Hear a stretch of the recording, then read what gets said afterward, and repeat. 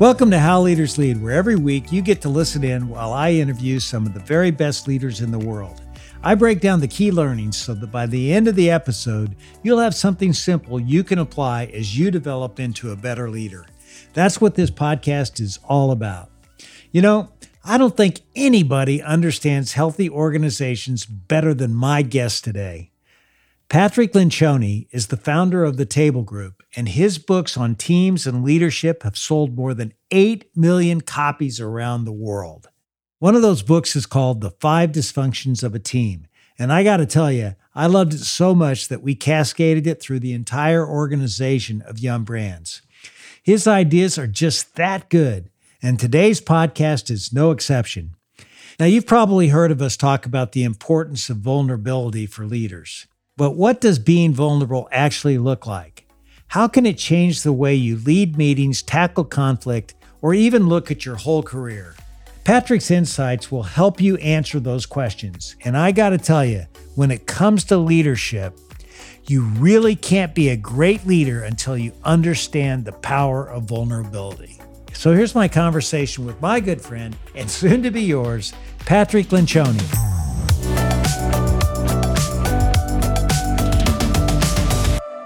You know, Pat, let me tell you something. It's been a long time since we've been together.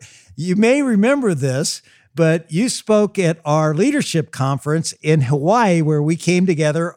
We brought in our top 200 leaders and their spouses around the world to celebrate the fact that we doubled our stock price in 5 years. And you just did a great job. But I don't know, did you get to see the Michael McDonald concert we had or not? I certainly did. It was an intimate affair with Michael McDonald. And then I got on a plane and went home. I spent one night there. But I'll tell you what, you Michael McDonald was great, but you knocked it out of the park. I mean, you really had so many good things.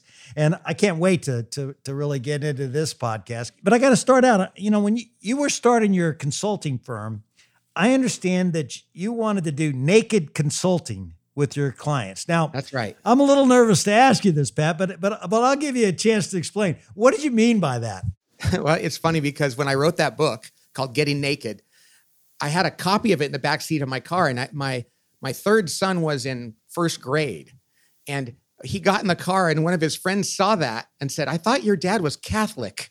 You know, you can't write this." And the truth is, I learned from my friends in the South that there's a difference between naked, which is biblical and good, and naked.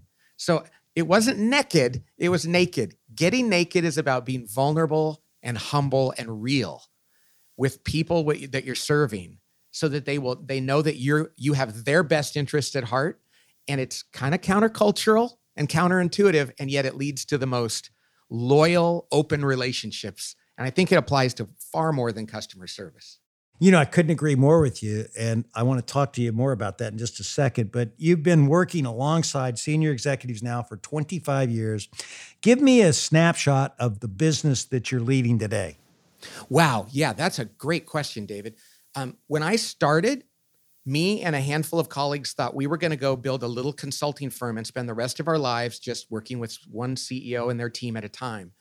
And then I wrote a book, and then I gave a talk, and we thought, oh, that's nice to do that for marketing purposes. And then we wrote another book, and people started buying it, and we started giving more talks and consulting to more companies. Today, we have like 50 consultants around the world, but I don't do near as much consulting except for nonprofits and faith organizations. And I spend my time writing and building products. We have a new team assessment that's the biggest thing we've ever done in the last 2.5 years. And so my business today is really, we don't like to call it a think tank. That makes us sound too intellectual. But our business is about coming up with ideas and then putting them out there through books and tools and talks and programs and consulting to CEOs. So what we used to do exclusively is now just one of like 5 different parts of our business.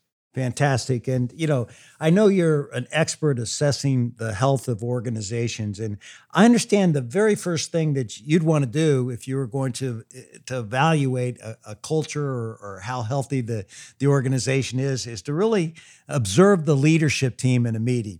Right. Why is that? You know, I said this years ago. I used to work at a management consulting firm, and we would evaluate companies and look at their annual report and their financials. And I said, if I could just be a fly on the wall and watch the way that these men and women talk to each other and see how open they are, do they argue well? Do they listen to one another? Do they admit when they're wrong? Do they hold each other accountable? And are they really interested in the greater good or their own department or their own individual needs? In about an hour, I think I'd have a much more accurate view of the future success of that organization than if I looked at a bunch of documents. So that's what I mean. The meetings are the playing field of business. And when leaders say, I don't like meetings, it's like, well, that's kind of what you do for it. That would be like Tom Brady saying, I never really liked those games, but football was pretty fun. It's like, well, that's how we know if you're good at what you do. And the meeting is the game. It's the performance. It's the classroom if you're a teacher. It's the surgery if you're a surgeon. The way a leader runs a meeting is pretty central to their ability to be a leader. And, you talk about vulnerability, and you just mentioned that when we talked about getting naked. And, I found from my experience, Patrick, that people didn't ever really care about how I had any kind of success. But when they really related to me is when I talked about all the times I screwed up, things I could have done better. And when you think about this concept, the reality of being vulnerable, how does it impact the rest of the team when you as a leader really open up and share? I think it's humility, and people say, well, what is humility? And it's genuine humility. If the greatest problem in life is pride, that's the root of all sin. It's like people's pride gets in the way. The antidote to pride is humility. That's the opposite. And I never really understood this. And somebody explained this to me years ago. Humility is the most attractive quality in the world. To meet a genuinely humble person it changes everything. And so when they see you being human, and when they see you said, I made a mistake, they're like, I can relate to you. I will follow you. And I believe that you are worth listening to because you're not trying to promote yourself. And yet, so many young people and older people go into the world thinking to be a leader means I have to be perfect. I have to be on. I have to avoid making mistakes. And it is the very thing that makes people not want to follow them because we don't trust people that aren't humble.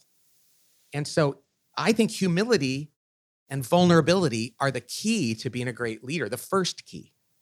Can you share a story where you've seen a leader in action where they were really vulnerable and how it paid off for them? Oh gosh. I mean, there's so many and they're usually micro examples. You know what I mean? There's macro examples and micro examples. I tell you, one of my favorite stories about you is how you talk about Pepsi Clear. my Crystal Pepsi, here it comes again. Yeah. And that's where you go, okay, because you talk about, you did so many things. You built Yum Brands and each of the individual brands and all this stuff. But the fact that you're willing to say, let me tell you about one that I whiffed on.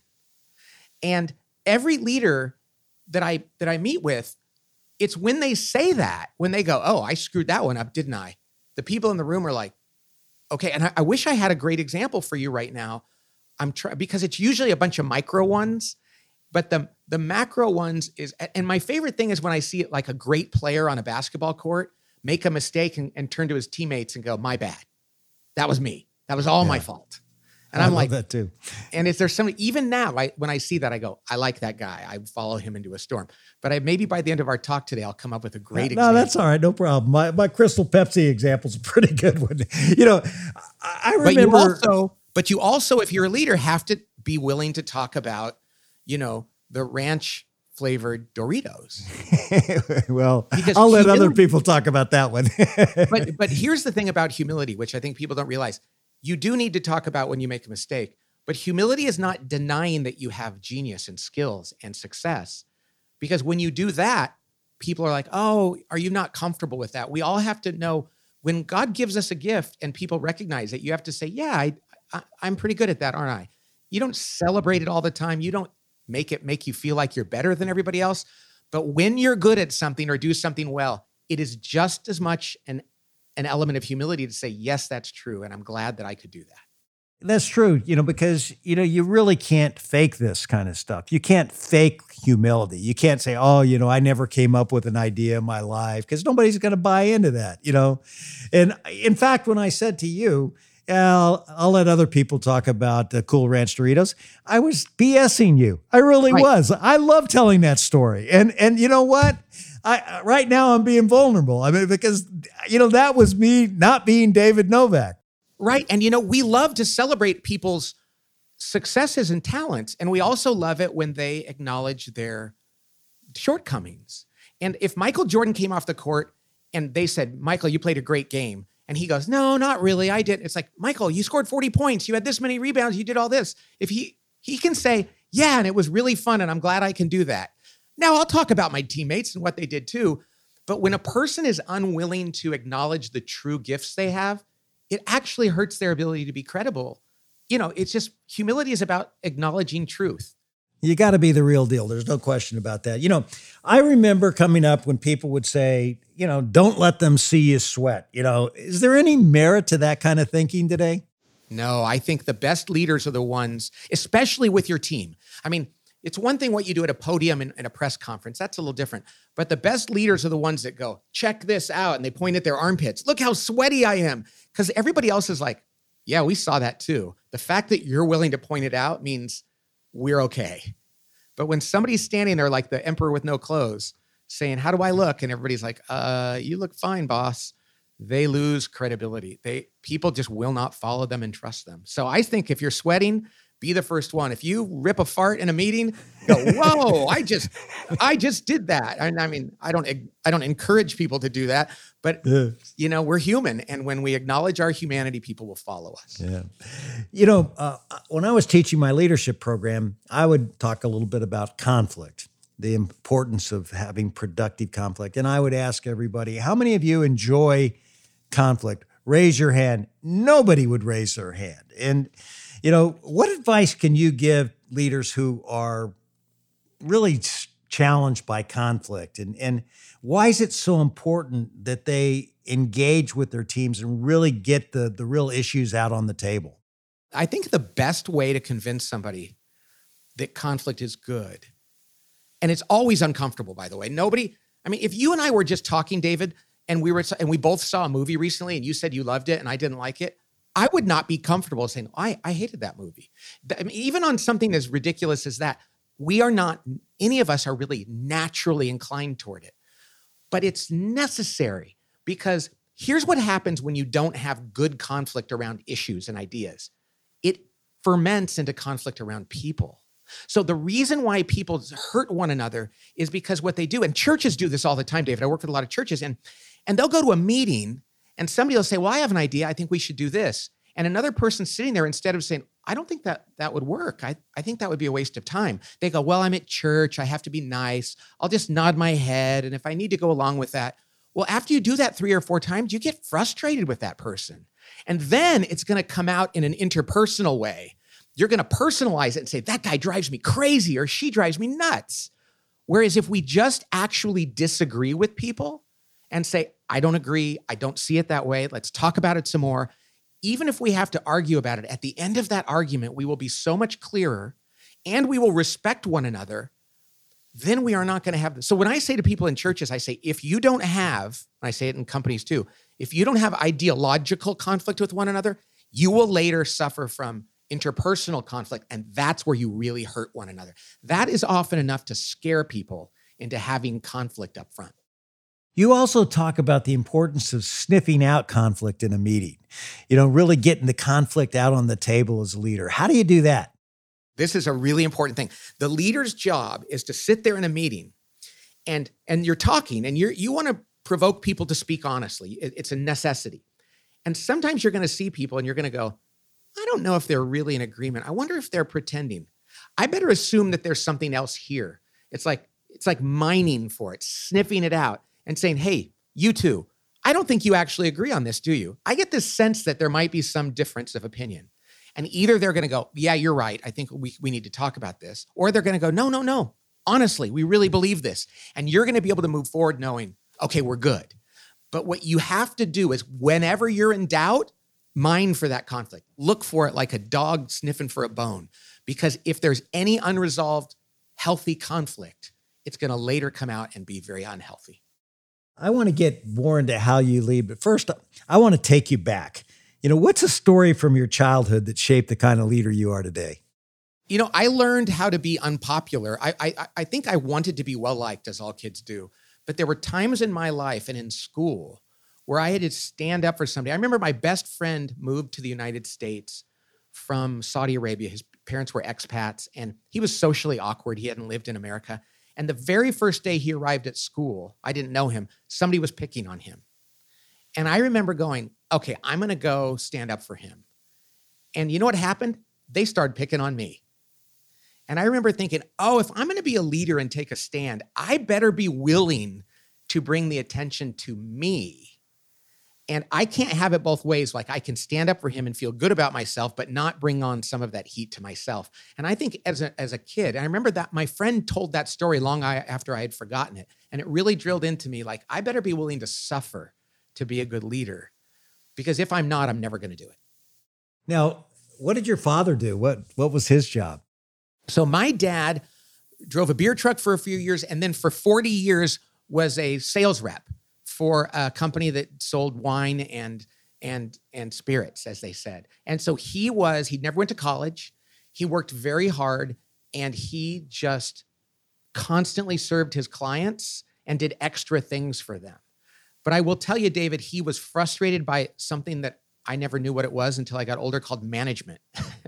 And the company he was at was really poorly managed, and it made my dad grumpy, often when he came home from work. And I remember thinking, I love my dad, and I hate the idea that people have to go to work for 9 hours and be grumpy. And that my dad said to me once, he said, Pat, if it were fun, they wouldn't call it work. And I remember thinking, I don't think that I like that.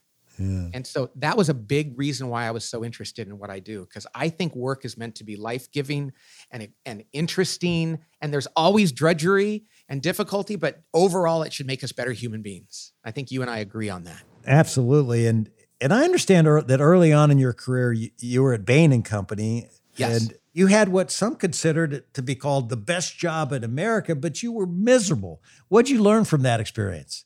You know what I learned most, David, is that being smart is not as important as being healthy.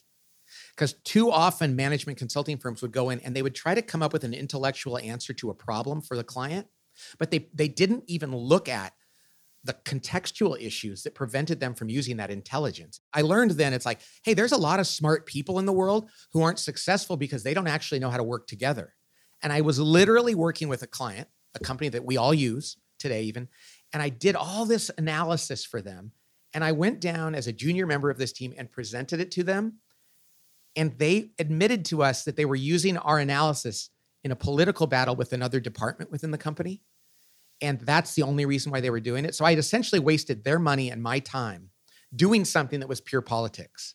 And I went to the leader of my team, who's now a famous CEO, and I said to her, hey, we should help them with their political issues. And they said, we don't get paid for that, Pat.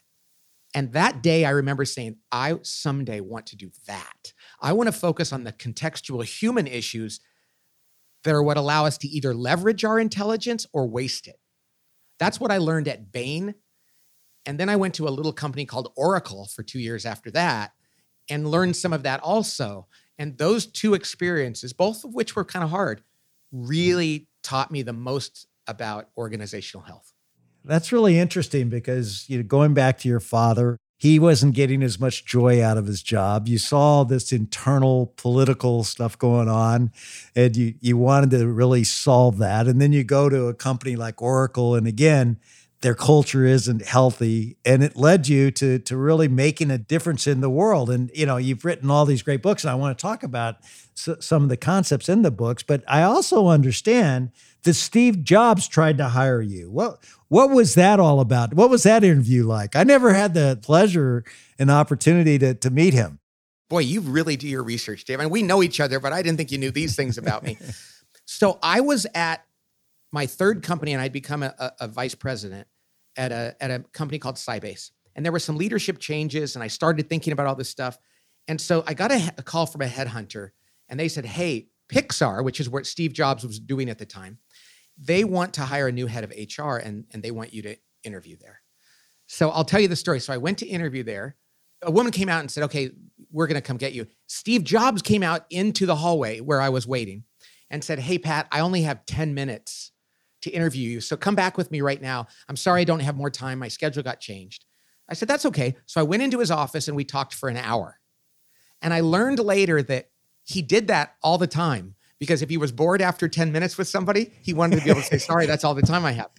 Not only did he spend an hour with me, and it was a fabulous talk about, and I'll tell you what he said. He said, Pat, Pixar is not about technology. It's about story. And stories are key. These stories will be here forever and they change people's lives. And I'm a screenwriter in my spare time, for fun. I did that. And I loved that. And so we had this great talk. Then I went to my next interview and he came with me. So he sat with me for the next interview. And they offered me the job and I turned them down because I really didn't want to be in HR. There's so much of HR that I don't love, like all the benefits and comp and all that stuff. It's not my thing. And so I called the headhunter. I said, yeah, I'm not going to do that. But he said, okay, Steve Jobs is coming by to take you to lunch tomorrow because you don't turn Steve Jobs down for a job. He's going to come by and pick you up. And I thought, oh, Lord, help me. What am I going to do? The next day, Apple fired their CEO and hired Steve Jobs back to go to Apple. And so I fell off their radar screen. I think that was a blessing, but it was an amazing experience. And he was so passionate about stories. And so what an experience that was. Because you're listening to this, I can tell you're the kind of person who wants to learn how to lead well. But there's a lot of companies out there who want to take that desire and charge you $500 or $1,000 or heck, even $20,000 to try and show you how to lead. That's just not right. If you want to be a better leader, I believe you deserve to have access to something that will truly help you, and it shouldn't cost a fortune. So I want you to go to howleaderslead.com and start my leadership class. It's really and truly free. And after you take this class, you're going to feel more confident in your role, and you'll be on your way to getting big things done with your team. Go check it out at howleaderslead.com.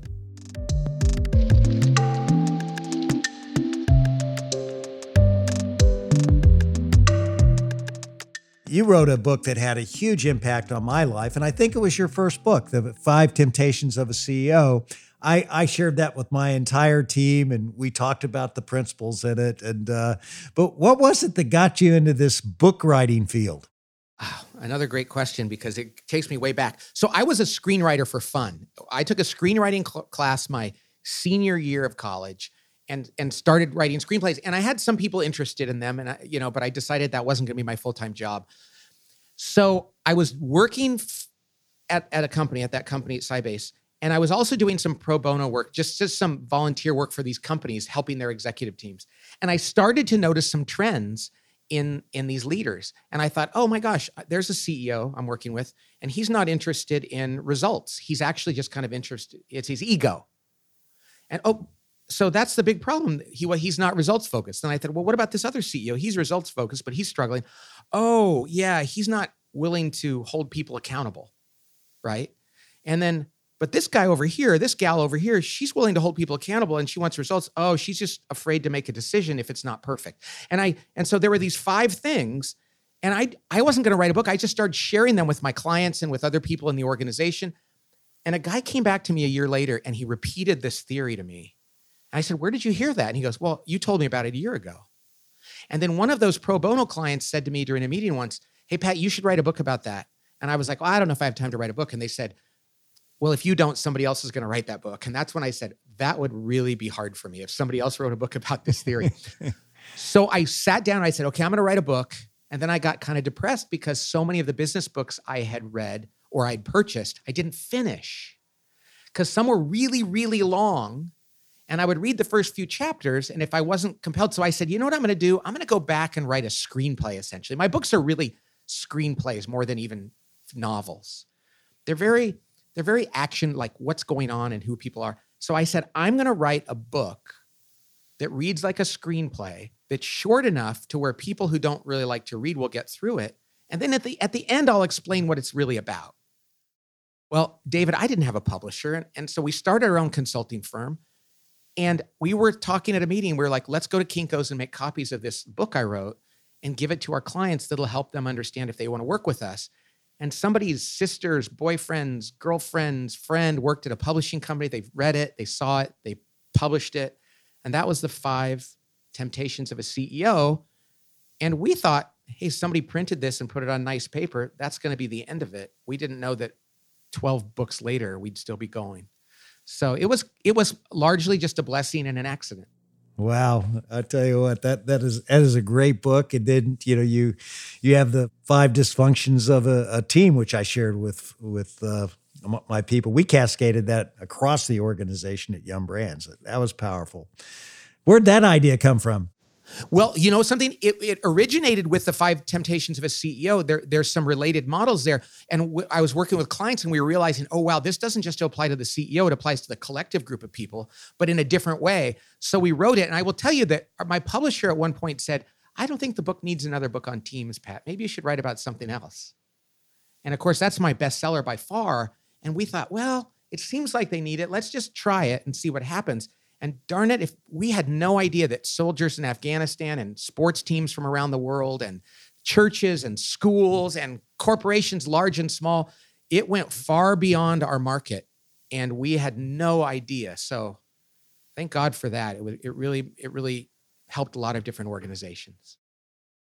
Every leader needs to know how to disseminate key ideas throughout their organization. What are some of the best ways you found to spread the most important messages in both small and large firms? It's interesting because it's the same in small and large firms. And with all the technology, which is fascinating, there's still nothing like face-to-face communication or person-to-person. And what we would call cascading messaging throughout an organization is key. So we would work with companies, whether they had 100 employees or 100,000. And what we realized is if the CEO and his or her team at the end of a meeting or a decision-making process, they got really clear and they were totally aligned, what we would say is this: okay, the 7 or 8 of you need to go out and every one of you needs to communicate to your direct reports largely the same thing. I don't mean reading from a script, but you gotta be on the same page. And if you can get those people, now let's say they all have 5 direct reports, those 40 people, to go communicate to their direct reports the same thing. If you can get 2 levels into an organization, it is almost impossible for it to not spread to the rest of the company. And we saw this happen in worldwide organizations because 2 levels seemed to be the critical mass people needed to where it was almost impossible to keep it from getting out. Almost every time CEOs would complain and they'd say, yeah, well, how come this stuff isn't getting out to people? We put it in an email, or we did a video, or we have a website. We were like, if they just don't hear it from a leader in their words, and they can't see that the leader is really bought in and understands it, they're going to interpret all the electronic and produced communication in a completely different way. So I really believe, David, that no matter how big and far-flung the organization is, 2 levels of consistent, honest, bought-in communication is better than any kind of technological tools. Good point. And we talked a little bit earlier about the importance of being vulnerable and sharing failure. Looking back on your career, Pat, what's one you've experienced that you learned the most from? What failure would you say is, it was painful, but I sure learned a lot from it? Wow, there's many. I mean, I don't mean that like I've done some good things. I've made a lot of mistakes. So probably the most painful ones, and this comes from my wounds, and I hope this doesn't sound disingenuous because it's painful. I have hurt people by keeping them around and rooting for them and trying to think that it was my job to change them. And I've hurt them because of that, because I felt like I have to save them. And even when things weren't going well, I thought, well, this is my fault. And so it's my job to make it right. And even though I was giving other people the advice not to do that, there were times when I hesitated because I didn't feel like I could make a call. And then I would get frustrated with them. And because I was like, I'm trying to help you and it's not working. Whereas I should have said, hey, let's help you find another place. Yeah. And so my inability to do that led to other people suffering in ways they shouldn't have had to suffer. So that's not a small mistake. That was a huge mistake I made. You say that teamwork is your greatest competitive advantage. Was there a seminal moment where this truth was really cemented for you? Really early on in my career, we would go consult to an organization. and a lot of them in high tech, David, because I'm in the Bay Area. And a group of really smart people with a lot of money in the bank and all the VC interest in the world would fail. And some other company with far less talent, like in terms of justifiable talent by their GPA or their IQ or the money they had in their bank accounts, would win. And then you'd see it in sports and you'd go, I remember when I learned that the Seattle Mariners, the baseball team, there was a point at which they won more games than any team in the history of Major League Baseball in a season. And it was the year after they got rid of Ken Griffey Jr., Randy Johnson, and Rodriguez. What's his first name? Alex Rodriguez. Alex Rodriguez. So 3 Hall of Fame players, still all very good. They got rid of them. They had to trade them. And they lost their 3 Hall of Fame players. And they broke the record for the most wins. And I remember when the Argentinian basketball team with Manu Ginobili and 4 other guys I've never heard of beat the United States in the Olympics. And I thought, wow, talent is overrated. Teamwork is underrated. And I'd see it in business every day. I worked with Southwest Airlines for years. They're friends and partners of ours. And they did not have people with better degrees and more experience and higher IQs than their competitors. And I know they've had problems over the last year, this last 6 months, but they're going to come out of it very strong because it's a great culture. But it wasn't about the individuals. It was about they really, really embraced teamwork. And that was the thing that made them great. So I guess I just saw enough examples of it that I was just like, it's got to be the most important thing. Is this where you came up with your humble, hungry, and smart approach to people? David, where that came from? That was an accident. We didn't even know we had that. So years ago when I was working at another firm, I had a department. This is when I interviewed with Steve Jobs and I started thinking about these theories. I had a department and we had Jerry Porras, the author with Jim Collins of Built to Last, come speak. And he talked about core values. He said, these are critical. So I took my team off to a conference room with a flip chart to get some core values. And we came up with 3 words that we said, these are the words that we will run our department with: humble, hungry, smart. Then I started my own consulting firm and I brought some of these people with me. And we said, we're going to use those. If you're going to work here, everything we do, humble, hungry, and smart. So I write the book, The 5 Dysfunctions of a Team. Companies are asking us so what are your core values? And we'd say, I don't know, but it's just all about teamwork. And we don't have to share. And they go, no, we want to know. So I would tell them the values. And one day it dawned on me finally that those values were how we went about hiring people that were team players. And so I shared it with a few people and they said, you need to write a book about this. And I said, I don't think that's a book. And I remember a friend, Matthew Kelly, an author, said, no, Pat, this is a book. It's important. That book probably more than any others just took off. And we talk to so many people now, teams that put it printed on the back of their helmets, companies that have conference rooms named Humble, Hungry, and Smart. People are interviewing for that and they're using it as their onboarding. And we had no idea this accidental thing that we did would become kind of the way to find people who play well on teams. So it was an accident. So much of my career has been a blessing and an accident. That's interesting because I know somebody said he hires PhDs. They're poor, hungry, and desperate. Probably read your book. Yes. We'll be back with the rest of my conversation with Patrick Lencioni in just a moment. No doubt about it, vulnerability and humility are vital traits for anyone who wants to lead well. And I don't think I've ever talked to a more genuinely humble leader than the great Peyton Manning. As a quarterback, he was quick to admit that he didn't have all the answers. I always felt like if I made a mistake, I was the first to go, hey, this is a horrible decision. It's greedy. It's undisciplined. Hey, wide receiver, you're wide open. I should have gotten you the ball. I felt like my teammates at least respected that I was hard on myself. I was trying to do better. And I think if you admit that you don't know everything and that you are going to make mistakes, I do think people will play harder for you. I felt like my receivers played hard for me because they knew I was doing everything I could to get ready. And so I've tried to take that same approach in this second chapter. That same humble attitude is helping him lead Omaha Productions and all kinds of other new ventures, which you can hear all about when you go back and listen to episode 104 here on How Leaders Lead.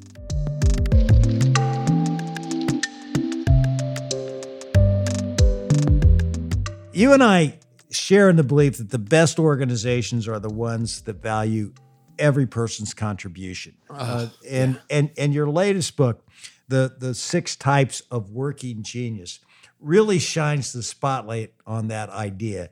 Tell us about it. I'm more excited about this than anything I've ever done. And I remember 2 days after this model came about accidentally, in the pursuit of solving a personal problem for me, I showed it what I came up with. I wasn't planning to write a book, to one of my colleagues, and he said, "This is bigger than the 5 dysfunctions of a team." And I remember thinking, oh, wow, this could be huge. So here's how it came about, David. For 20 odd years running my own firm, I would come to work excited, and by halfway through the day, I'd be kind of grumpy, off and on. And I never knew why. And it kind of bothered me, because I love the people I worked with. I love what I do. And one day, 2.5 years ago, one of my longtime colleagues said to me, "Why are you like that?" She saw me go from one meeting where I was really excited, another meeting where I was kind of grumpy, and another meeting where I was excited. And she said, "What's going on with, why are you like that?" She was very curious about it, very nice. And I said, "I don't know, but I want to figure it out." So we started with a blank whiteboard and a pen. And over the course of 4 hours, I came up with these 6 circles of, there's different kinds of things that we have to do to get anything done. And oh my gosh, I only love 2 of them. And every day I come into work and I really want to work on those 2, and I get dragged into that one. And I don't like doing that. I do it every day. I'm not that good at it, but I feel like I have to do it. And I think that's my problem. So somebody saw that on the whiteboard. We showed it to somebody. And the next day, a CEO he was working with was struggling, and he wrote those 6 circles on the board, and the guy got tears in his eyes. And he said, "That explains it. Now I know what's wrong." Over time, every person that came into my house, my wife and I had a whiteboard in my living room. Every visitor, we took them through it, and people were like, "Wow, this is universal." And so 2.5 months later, we developed an assessment with my colleagues in the office, and I have to say, my son who came to work with me. We did this assessment, we put it out there, and it has grown faster than anything I've ever done by far. Like 500,000 people have taken this, and the stories they tell us. A woman came up to me the other day and said, "This has changed my life. I never knew that I had geniuses. I never really got recognized for them, and now I know they're gifts, and I can use them." People are changing their careers, their lives. Even their marriages are changing. My own did, because now I know what I'm good at. I know what I suck at, and I can celebrate it better. And I have a way to build teams where people are leaning into each other's strengths and filling in each other's gaps. And it is the most fun I've ever had in my career. So, like, what would be the six geniuses, real quick? I'll go through them very quick, and then we can talk about yours. Yeah. Okay. I took the test. I know. I have them right here in front of me. So the 6 geniuses go in order. I'll go fast. And think about them going from 50,000 feet in the air to 5 feet or on the ground. Okay. So this is kind of the order in which work gets done, but it's not always linear. We jump around, but generally speaking, work starts with the genius of wonder. Wonder, that's the W. And that's at 50,000 feet. And there's people that have a genius of sitting and observing their environment and asking great questions like, why is that like that? Do you think our customers are happy? Is this really the right answer? Why are our chip sales down? I wonder if there's a better way to do this. They just ask the question and they realize there's something missing. Amy, my colleague, she was the one who turned to me and said, "Why are you like that? Why do you get grumpy?" She didn't have the answer, but she asked the question. My wife has W as a genius. Very few people that have wonder as a genius have ever been celebrated for having it. They're like, "Why are you still asking questions? Why aren't you on board yet?" But they're the ones, every great idea came up with somebody asking the question. The next one is the genius of invention, which is the person who hears that question and says, "I'll solve that problem. I can come up with an idea. I know. I'm gonna brainstorm around this. I love to come up with this. I have this. This is one of my God-given talents. I love coming up with ideas from scratch.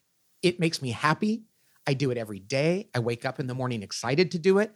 I even do it when people don't want me to." So how you know it's a genius.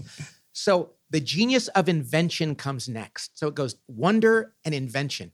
But not every idea is a good one. Then comes the genius of discernment. There are people in the world that have incredible discernment. What that is intuition, gut feel, instinct, pattern recognition. They see things that other people don't see because they kind of look at the whole picture, and they just always seem to have a great idea about what's going on. And we all know people like this. Some of us might be like this, and yet it's really hard to quantify. So I have this, and when I was at Bain, I would say, what about this? And they go, where's your data? I go, I don't have data. And, well, if you don't have data, you don't have an idea. There's a woman in my office named Tracy. She is the editor of my books. I write for Tracy. When I send her a chapter and she says to me, this character doesn't ring true for me, Pat, I don't like it. I just trust her. I know she's right. Since she's been a kid, people are always asking, ask Tracy. Should we refinance our house? My wife says, ask Tracy. Does this suit go with this thing? Ask Tracy. She has discernment, and we laugh about it because, like, she might not have any knowledge or expertise around something, but we bring her a problem. She just has really good instincts. So discernment is the third. Wonder, asking the questions. Invention, coming up with the idea. Discernment, evaluating the idea. Next comes galvanizing. This is the one I don't have, and I was doing it every day. There are people in the world, you're one of them, David, who gets up in the morning and loves to rally the troops. They love to excite people and sell people and encourage people and keep pushing them forward. Now, I like to do it once or twice, but the idea of doing it every day exhausts me. And there are other people, it feeds them. Galvanizing is necessary in any team, in any organization, but not all of us have it. And I thought, well, I'm the CEO of my company. I should be the chief galvanizing officer. And I realized, no, I can't be the chief everything officer. I need to find people in my organization who love to galvanize, and I can galvanize them, and they can take it from there. The next genius is called enablement, which is a good word. We didn't want to use it because people think of enabling people with like alcohol addiction or drug addiction, but enablement around good things is really good. And this is the one, I don't have this, and I feel really guilty for this. People with enablement are the ones that when somebody asks them for help, they're like, this gives me joy to help you on your terms, the way you need it. I just want to be that person who answers the call. Every team needs one of these. Most of the people who are genius at this think that they're just nice. In fact, often they don't think they're valuable because they think, well, I'm just a pushover. And it's like, no, God gave them the ability to respond to the needs of others. They get energized. They get joy out of doing that. And they are gold to so many teams. And the final genius is called tenacity. And that's the genius, people that wake up in the morning and say, give me an objective and an obstacle, and I will plow through it. I will get it done no matter what. I will do it on time. And I love crossing things off my list. I love finishing things. In fact, I will not be happy if I don't get to finish hard things. Now, I have none of that, David. If it weren't for people around me on my team with tenacity, I would have written 0 books. They would go, get back in there and finish. And I'm like, I don't want to. So these 6 things are required in any work. And you know something? We each have 2 that we call our genius. It's where we get joy and energy, which means there's 4 that we don't love. And if we don't have people around us who can do those for us, that we can celebrate, you talk about recognizing people. This is great language for recognizing people. Now I look at people and I go, I love that you're like that, Karen. I love that you're like that, Matt, because I'm not. I need you. I would be worthless without you. And they could say, well, Pat, we love that you're like you are. So we're celebrating one another. We're acknowledging our own shortcomings. We're not feeling guilty. We're not feeling judgmental of others. And it is transforming individuals and teams more than the 5 dysfunctions of a team. I love the way how you talk about the gifts. These are gifts that you have that are unique to you, and not everybody has them. So celebrate them. I took your working genius assessment, and by the way, everybody, it only takes you 10 minutes to do it. And I found out that my top 2 are inventor and galvanizer. What should I be aware of? I mean, you talk about filling gaps. Who do I need to get around me? Oh, well, this is great because there's 15 types. Do a little bit of math. Since there's 6 different geniuses, there's 15 combinations. So your combination is that you're an inventor and a galvanizer. Okay. That we named all 15. And when people do the report, you can see there's a name for, you know what you're called, David? You're the evangelizing innovator. You're the evangelizing innovator, which means is you come up with new ideas and you love to get people excited about them. Now, when you look at the way you led Yum Foods, you look at what you did before that, when you look at what you've been doing since that, this is who you are. People like that love being on a podcast where they can share things with people. They can share ideas. You give away all your leadership stuff. You know why? Because you want to change the world. So you're an evangelizing innovator, which means you are a fountain of ideas. I'm sure people that know you the most in life would say that you're constantly like, hey, what about this? Right? Yeah, maybe too often. Well, and that's the thing. All of us in our genius are, a little too often, but we won't throw the baby out with the bathwater. Yeah. So what you need around you is you need people that, in your working frustrations, are wonder and enablement. Enablement's mine too. And you and I both talked before about how we feel guilty about this. Because you said, but I love people and I want to appreciate them. And I said, I know, but the way you go about appreciating them is by inventing things and getting people excited about them. People with enablement are the ones that say, whatever you need, I want to be there for you. When my wife says to me, Pat, I need your help this weekend, I start to think, uh-oh. I'm like, what do you need? She goes, I want you to help me clean the garage. And I'm like, oh no. So you know what I say? Hey, can I come up with a new way to clean the garage? Like a whole system? She's like, no, it's my garage. I know how I want to do it. I don't need your invention. And then I say, well, tell me why you think the garage needs to be clean. And she goes, nope, I don't want your discernment. I want you to come out there, stand there, and when I hand you something, put it where I ask you to. Now, there are people in the world that are like, oh, I would love to do that. We'll just have so much fun. I'll just give her what, and I'm thinking, oh no, I have to enable her. Yeah. And you know something, I have to still do it sometimes. But I'm not going to lie and say, I love that. I want to invent and discern. You want to invent and galvanize. Yeah.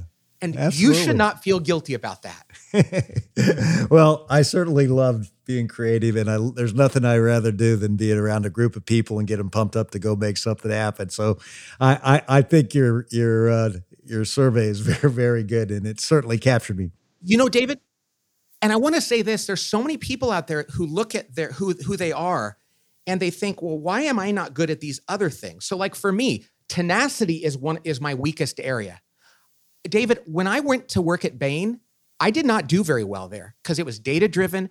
They were looking for somebody with enablement and tenacity. We're going to give you work to do. You're going to say yes. You're going to go do it. It's going to be perfect. It's going to be quantitative. It was an absolute nightmare for me. Now, I survived by the grace of God for 2 years, but I was not successful. I carried around that failure with me for years, and I thought I was lazy and not smart enough. And now I realize, literally 30 years later, I'm like, oh, that was the wrong job for me. Had I known what my geniuses were, I would have said, thank you, this is a great job and all, but I am not going to do well at it. I'm not going to enjoy it. And no matter how much money you pay me, it's going to come at a cost. I need to go find a job that really speaks to who I am. 30 years later, I'm glad to know that. But It was painful. And there's so many people in the world that don't need to go through that. Find out what your geniuses are, what your gifts are. Try to find a job where you're going to use those a lot. I was given no permission to use those at Bain. Yeah. It was a bad fit for me. Yeah, that's interesting because this question I was going to ask you, and I think you just answered it, is if you could go back and have a conversation with, you when you were just coming up in your career, knowing all that you know today, what would you tell yourself? I would say, do not judge yourself or others, but especially yourself. You got to start with yourself, and do not feel guilty about the things you don't have. God doesn't give everything to anyone, and be more grateful for what you have and know what that is. You talked about it being a gift. Imagine if someone gave you a gift and you never opened it. What a tragedy that is. And I don't think I ever fully opened my gift until we came up with this. And that's what we say to people. Open your gift. Know what it is. Don't go through life without understanding that you have a gift. And the great thing about a gift is you can't brag about it. Who goes, look what somebody gave me. I'm so cool. It's like, no, I'm so grateful. Yeah. And so I would have said, you're an inventor and a discerner, Pat.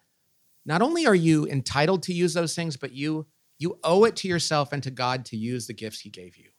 So go out there and find an opportunity to do that. And that's how you're going to help others in the world, is by using the gifts, stewarding the gifts God gave you.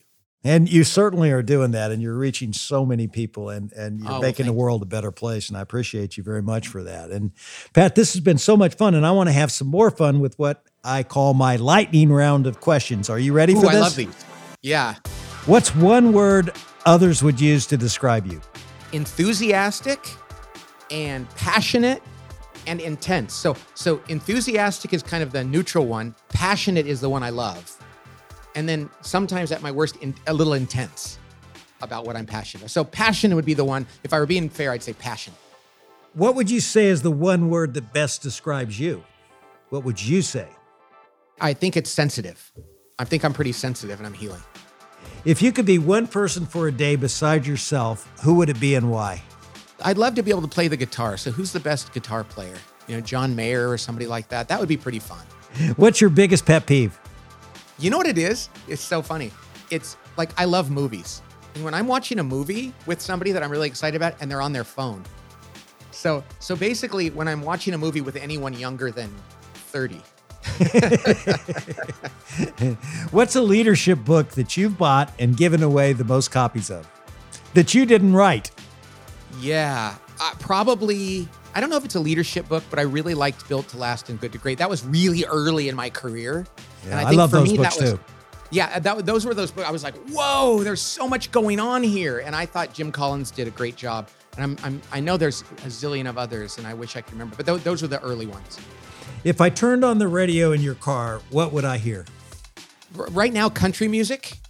My kids are really into country music, and I like it too. And so Tyler Childers is a guy. Morgan Wallen, Tyler Childers, a few Luke Bryan, people like that. What's one of your daily rituals, something that you never miss? I start my day talking to Jesus. I wake up in the morning, and within 10 seconds, I'm like, oh yeah, you're here. Jesus, be with me, help me do what you want me to do. And I try to lay there in bed and be with him for a few minutes. Outstanding. And what's something about you that few people would know? Maybe that I have obsessive compulsive disorder I had since I was 5 years old. I didn't get diagnosed till I was 25, but like I did all these weird rituals and things that my parents just thought were like, wow, that's kooky. And then when I was 25, they were like, oh, this is actually a thing. So maybe that I have OCD, that I had like really severe OCD as a kid. Well, we're out of the lightning round, and I appreciate you sharing that. And I just got a few more questions for you, Patrick. I talked to a lot of leaders on this show, but I can't remember ever asking anybody this question before. You and I both know people who've been at the top of their game and they crash. They just just hit rock bottom. What can leaders do to avoid this kind of thing? Well, I'm writing my next book about this. Really? I've been working on this, but we have to understand our wounds. Nobody gets through life unscathed. And wounds is one of those words, be like, what does that mean? Everybody gets hurt. And the problem is in life, when we get to become an adult, we're meant to heal. That's the purpose of life, is to heal. And when we talk about vulnerable, the root of the word vulnerable is wound in Latin. It's to being open to sharing our wounds with others. That's what vulnerability means. But we need to know what they are. And there's too many leaders in the world that are going through life and they see their wounds. What I say is, instead of seeing it as a limp, they think it's a strut. Because often we use our wounds to make ourselves successful. Like I had to please everybody and prove myself. So that made me work really hard in sports and school and then in my career. And then at some point in your life, you go, oh, wait a second. There's some bad things here that I'm living a little bit in fear. I need to go back and heal that wound. So I would say what's going to avoid you hitting the rock bottom place is to know that there's things you're carrying around with you that are undiagnosed. Everybody needs to diagnose their wounds so that you can heal from them before you get forced to do that by circumstances. And it's okay if circumstances force you to deal with it. Most of us have to kind of bottom out sometimes, but hopefully we can, when we do bottom out, we can look and see our wounds and recover quickly. So you're really going to give people some great ideas on how to build a higher self-awareness of who they are and why. Yeah, and to recognize it's okay to say, man, some of the things I thought were strengths in me actually come from a place that I really don't want to keep holding on to, and that you can let the bathwater out and keep the baby. You've worked with so many great companies. Who do you think does, just a fantastic job of creating a healthy organization and creating a healthy culture? And what do they do better than most? Wow, there's many. I mean, you guys did an amazing job at Yum. And I can say that from actually going into those places, and seeing how people act there. I would say Southwest Airlines for years, and I got to go behind the scenes. They were so humble. The thing about Southwest, they made more money. They never had a layoff. They always made a profit, and yet they never bragged. They didn't denigrate their competitors.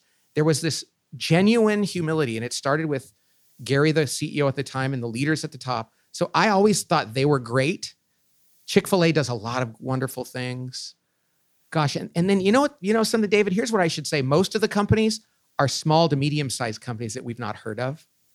I like to say the best CEOs are probably the ones that are not famous. And they're building a company that does something straightforward, and the people that work there feel valued, and they don't need to be in the news, So those are some big companies, but other than that, there's these smaller organizations that are just extraordinary in their own simple, humble way. You have a wife and 4 grown boys, as I understand it. And Yep. How have you taken your ideas about organizational health and applied them to your own home over the years and your own family? Well, I've tried my best, and it's hard to be the cobbler's children without shoes, I wrote a book for families years ago called the 3 Big Questions for a Frantic Family, which was essentially applying my organizational health stuff in a realistic way to family life. And we've done that, but so many of other people have done it better than me. But I love my family. They're a priority over my business. I love my wife and my sons, but I've made so many mistakes.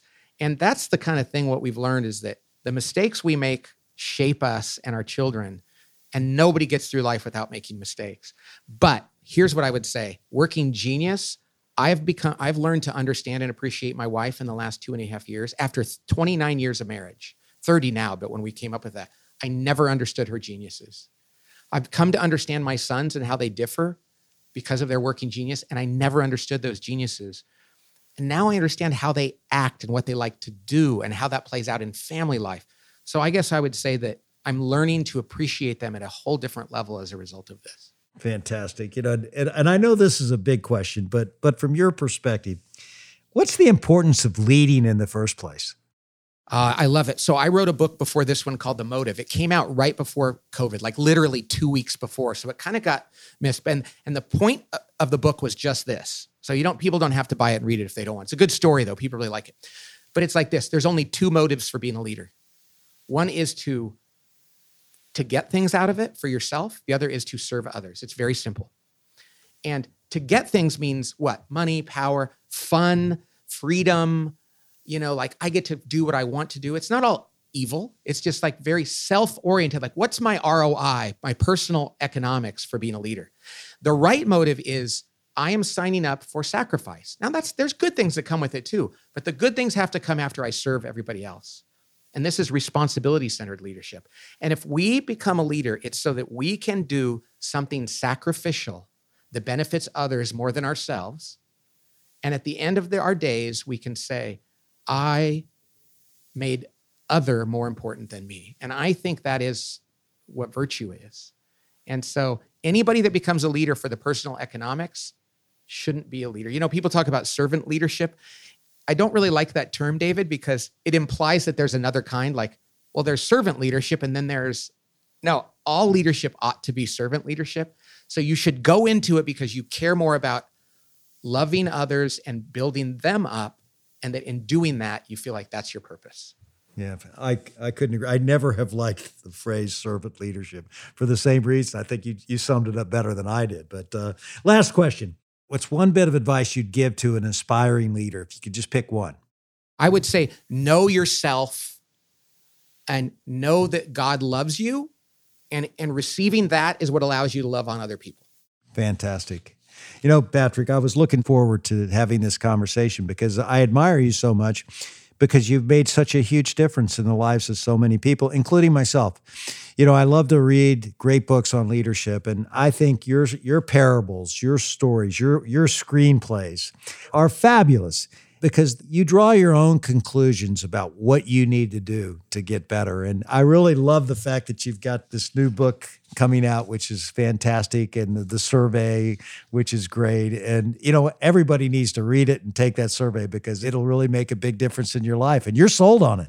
Yeah. Oh, I'm so excited about it. But David, I have to tell you this. You're more prepared for this interview and more honoring of me than almost any. I mean, and I've been on some wonderful podcasts, but I am so grateful to you after all that you have done and all the people you have led, much bigger and really important organizations.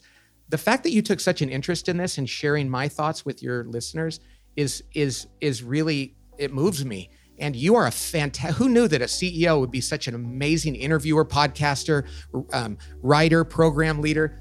Good on you. And that makes me want to be more humble and more servant oriented. Thank you so much. You know, I appreciate it. It's been a lot of fun.